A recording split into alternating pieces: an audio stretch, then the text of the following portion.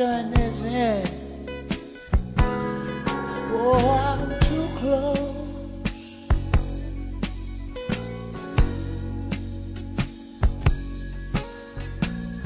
to shaking hands with all my friends. You know I'm too close. Oh, Hi there, welcome to our Soul Food broadcast, a ministry of Calvary Chapel, Princeton, West Virginia. Welcome back to our study of 1 Samuel. We left our account last week with the Spirit of the Lord departing from Saul and being replaced by an evil spirit.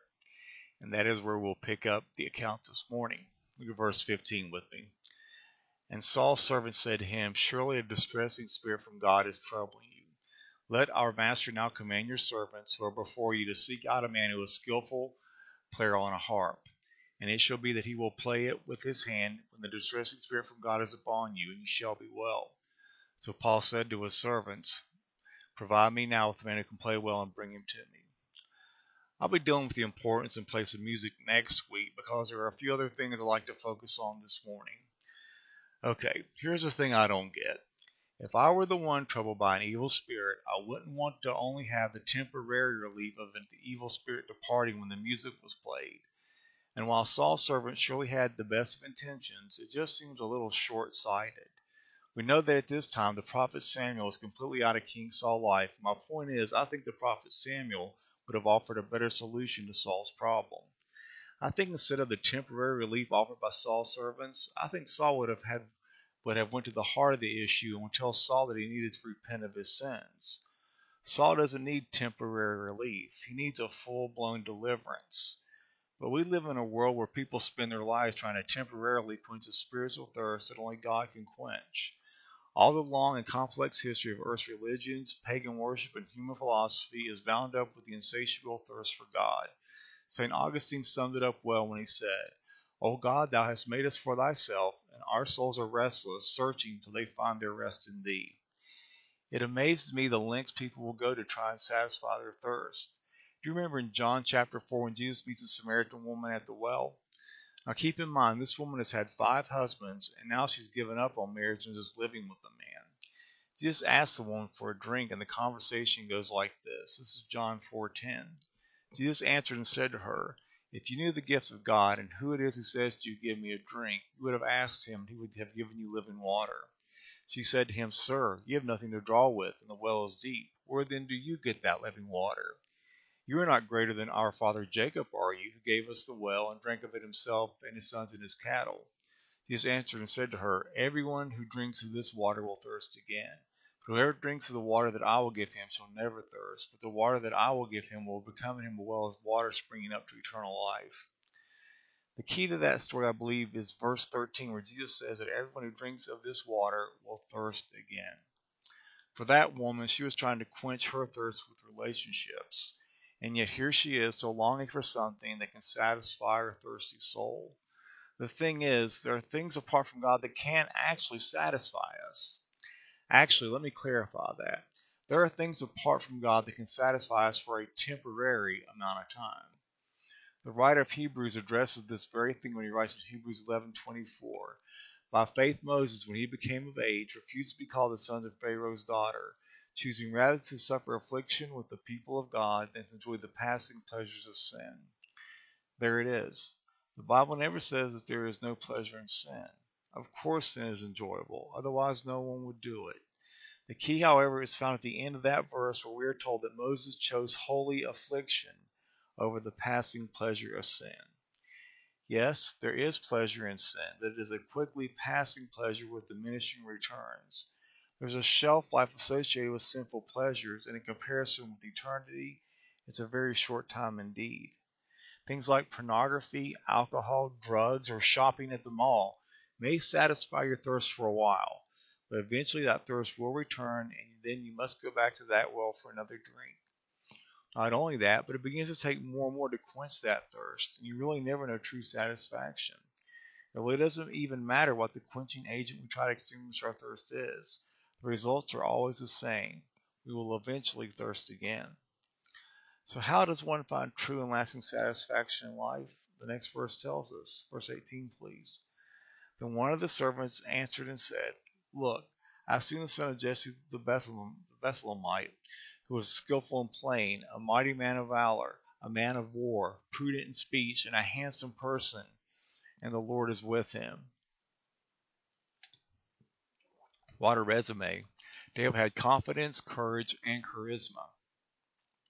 We can look at all of David's attributes and come to the conclusion, well, if God would have given me all of those abilities, I could do something great also. Personally speaking, I can look at my own life, do a quick analysis, and say, I want to find out what your will is, Lord, but I have enough trouble trying to keep up with my car keys. My wife has to match my clothes, or I look like Boo Boo the Clown. On top of that, this church has driven me crazy. To put it quite simply and honestly, there are men who in their ministry who will always be more dynamic and engaging than I ever will, regardless of how much I pray, fast, and study. Why is that? Because God in His sovereignty has given them a greater gifting than He has given me for what He has called them to do. That's just how it is. So I'm only left with two choices now. I can pout and become discouraged because I'm not as gifted as they are, or I can be faithful and thankful for the lesser gifting He has given me and honor and serve Him to the best of my ability. But we have to understand and accept that God distributes His gifts disproportionately. Jesus tells a story about this in Matthew 25. He said, A master gave a servant some talents. Now, the talents mentioned there are not abilities but a quantity of money, but the comparison is still the same. So in the parable, one guy received 5 talents, another 2, and a third only 1. Please understand, the Bible teaches us that even though we are equally important to God, when it comes to talents and abilities, we are not created equally. We are not born with the same IQs or the same dexterity or the same temperaments or the same physiques. David seemed to have been a multi-talented man. But what I want you to understand is that even though God distributes gifts disproportionately, He also distributes them commonly. What I mean is everyone has at least one gift. That means that God has entrusted you with at least one ability to use for Him. There is at least one thing that God has gifted you to do in your service to the kingdom. You may be thinking, that doesn't seem fair. What rewards can I expect with my 1 talent compared to someone who has 10 talents? This is where there's a huge disparity between the spiritual and secular world. In the secular world, that person with the most money or power is considered to be a resounding success regardless of how they attain that position. They had to step on a few people and destroy a few lives. Well, that's just business if you're going to be king of the hill. Very often in the secular world, you're rewarded for results regardless of what you had to do to get there. In stark contradiction to that, God's reward system is entirely different. On that great day, Jesus is not going to say to us, Well done, you famous servant, or well done, you talented servant, but well done, good and faithful servant. God does not call us to success in the same way we may define success, but to faithfulness. We must simply do our best to use what the Lord has given us. I said in the past that I believe that if a church has 10,000 people and the janitor is more faithful in his service to God than the pastor of that church, I'm absolutely convinced that the janitor will receive the greater reward. If we are faithful, we can rest assured that the kingdom will advance and souls will come to know Christ, and that we will receive rewards for our service based on what He has given us and not on what we don't have. When God asked Moses to tell Pharaoh to let the children go, Moses used a number of phrases to complain about what he did not have. Who am I that I should go? Suppose they do not believe me. I've never been eloquent. After listening to Moses' complaints, God said to him, What is that in your hand? So you know what it was? It was a simple shepherd's staff. In essence, God was saying, Moses, I'm not interested in what you do not have. I'm only interested in what you do have. Reach out your hand and certainly I will be with you. Likewise, the key to David's success in life is stated in verse 18 where it states, The Lord was with them. And really that is the key to a successful life when matters of eternity are involved. In Mark 8:34, Jesus makes this abundantly clear when He says, And He summoned the crowd with His disciples and said to them, If anyone wishes to come after me, he must deny himself and take up his cross and follow me. For whoever wishes to save his life will lose it. Whoever loses his life for my sake and the gospel's will save it. For what does it profit a man to gain the whole world and forfeit his soul? In other words, if it were possible for a person to actually own everything pertaining to this world and yet not know Christ, all of those things would be worth absolutely nothing when weighed on the scale of eternity. Simply put, unless the Lord is with a person, all their accomplishments are ultimately worth nothing. Do you know why? Because when we draw that final breath, the entirety of everything we own and the positions that we hold are all left behind. We're only given one brief life, and how we spend it will determine if our life was truly a success. This is captured beautifully in a poem that reads, "Only one life, yes, only one. Now let me say, thy will be done. And when at last I'll hear the call, I know I'll say 'twas worth it all. Only one life, 'twill soon be past. Only what's done for Christ will last." I want you to know that Jesus could take the 5 loaves and the 2 fish and multiply them and feed thousands. God could take a weak, stuttering vessel like Moses and use him to lead thousands of Israelites out of slavery in Egypt. God can take 12 followers who have seemingly no education and have a hard time grasping the basic principles Jesus taught, and yet would change the world through their lives. God can take a cross that was stained with the blood of his only Son and lead to an empty tomb. God is powerful. He can take our little and turn it into a lot. It's been said that our potential is God's gift to us, but what we do with it is our gift to him. Before David would ever sit on the throne and rule the nation of Israel, he would first spend countless hours alone, unacknowledged and unappreciated. Day after day, David spent his time with his father's sheep on the lonely hills of Judea. There, David learned to be faithful to his responsibilities, even though no one else was watching. He learned obedience. He learned humility. He learned to be watchful. He learned lessons in the secret places that he could never have learned in places of prominence. He was trained in the classroom of obscurity. And when he finally received the attention and applause of others, it did not go to his head, because he learned the lesson that he had no one to please but the Lord. It was on the lonely hills of Judea with a flock of sheep for his companions, the starry skies as his cathedral, and the vast expanse of nature as his classroom, that David learned some of his most valuable and basic lessons of life. There can be little doubt that day blended into day as David went about the monotony of keeping his father's sheep. Countless days, endless routines, the same things day in and day out. This is what marked the life of David. But it was in the monotonous routine of life that David learned to be a man of God. It was there, alone on those mountains, doing the same things day after day, that David learned the priceless lessons of faithfulness. David applied himself to the task of giving his best during the mundane times of life. Then when God promoted him, he did not have to learn to be faithful. He already knew how. He did not have to learn responsibility. He had already learned that lesson. God used the unending monotony of the routine to shape David for greater things. The same is true for us. Often day blends into day and see our lives as nothing but a boring, monotonous existence. What we fail to see is that God is working even during the routine times of our lives. As life unfolds day upon changeless day, as we learn to be faithful in the little things, we thus learn to be faithful to God. As we learn faithfulness in the seemingly insignificant areas of life, God will expand our level of responsibility. God always trains his people in private before he uses them in public. Therefore, we should never despise the days of obscurity. There is nothing wrong with having lofty dreams. We should all want to be used greatly by the Lord. We should want God to do through us what we have heard of him doing through others. But we must also realize it may not be God's will for us to do what others have done. God knows where we are, and in his time he will use us when, where, and to the extent he chooses. That brings up a question. Can you never do anything for God and still be a Christian? Is it possible to just hold on to the talent given you and still make it to heaven? Yeah, I believe it is. Salvation is by grace and not of any works that we do. So we can live our life here and never really impact God's kingdom. It's what the Bible refers to as a carnal Christian. And although that's perhaps the easiest way to live, one day you will be sorry if you have chosen the path of least resistance. The Bible clearly teaches that some will lose everything but their souls. 1 Corinthians 3:15 makes this clear when it says, "If anyone's work is burned up, he will suffer loss, but he himself will be saved, yes, so as through fire." As I've said in the past, when God is handing out crowns for service and it gets to you and all you get is one of those beanie hats with a propeller on top, believe me when I say that on that day you will wish that church and serving Christ was a more important part of your life. But unfortunately, on that day, it will be too late. In some way, our service to God on earth determines the extent that we enjoy eternity. Think of it this way. In heaven, we will all be full of joy. But you can have a shot glass and a gallon jug both full of liquid, and yet one has much greater capacity, doesn't it? That's how eternity is going to be.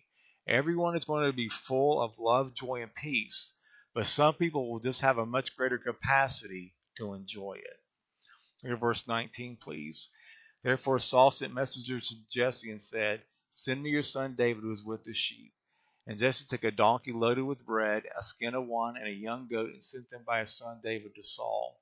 So David came to Saul and stood before him, and he loved him greatly, and he became his armor bearer. I think it's very interesting that Saul knew David's name. The irony of this scene is palpable.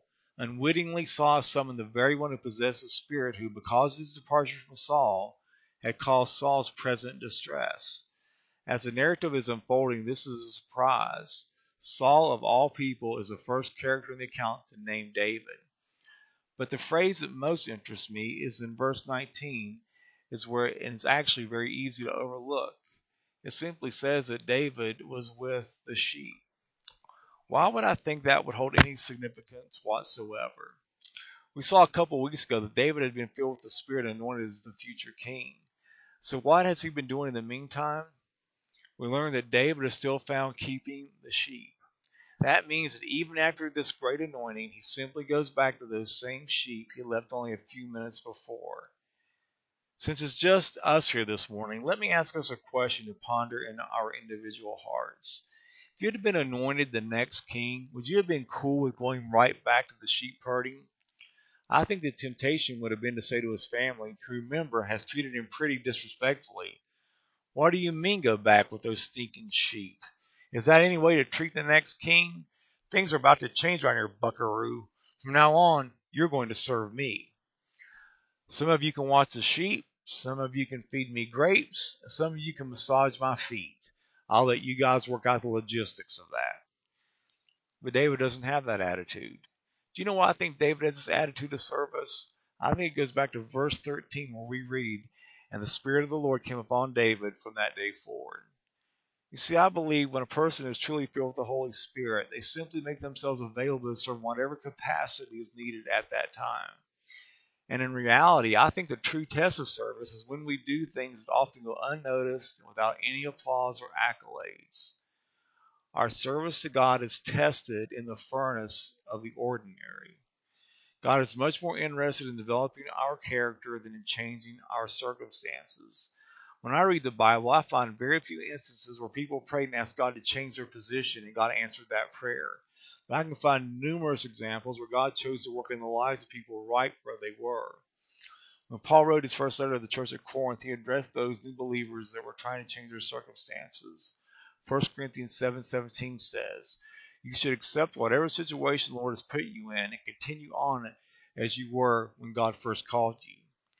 Now, there are some times when it is necessary to change our circumstances. Certainly, if we're in a place where immorality is rampant or we're expected to participate in things that are contrary to our faith, we need to get out. But Paul was cautioning the people against spending too much time and effort in trying to change their circumstances rather than developing their relationship with God. In the providence of God, even his experiences as a shepherd were preparing David for his future service. His duties to watch over the flock, to feed and protect them, to heal the sick, to bind up the broken, and to bring back those who had wandered away, corresponded to the responsibilities of a faithful and godly ruler. And so when Saul needed a musician, his messengers found David attending the flock. None of us should be too proud to tend sheep, or to work on the plumbing, or to fix communion, or to work in the nursery, or to fix coffee, or to greet visitors, or to mow my grass. In verse 21, where the New King James says that David came to Saul and stood before him, would actually be better translated as the NIV and the New American Standard renders it as David entered into Saul's service. David was going to be the next king, yet he didn't pull rank on Saul or say, I shouldn't be serving you, you should be serving me.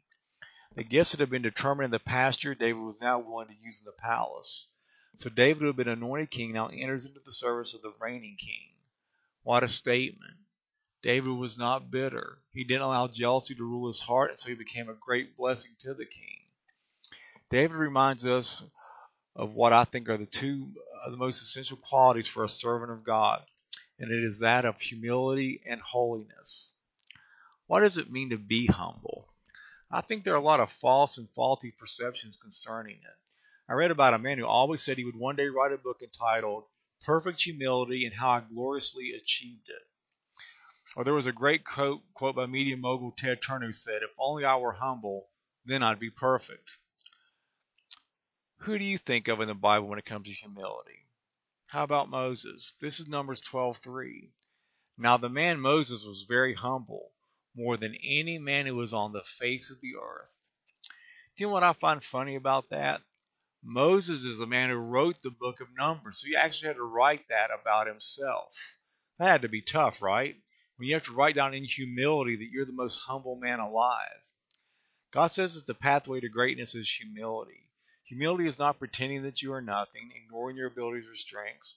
Humility is being willing to serve God and serve others no matter where you are or what you're doing. Humility is being patient, not trying to exalt yourself, but waiting for God to put you where He wants you to be. Humility is an essential aspect of love, both for God and for other people.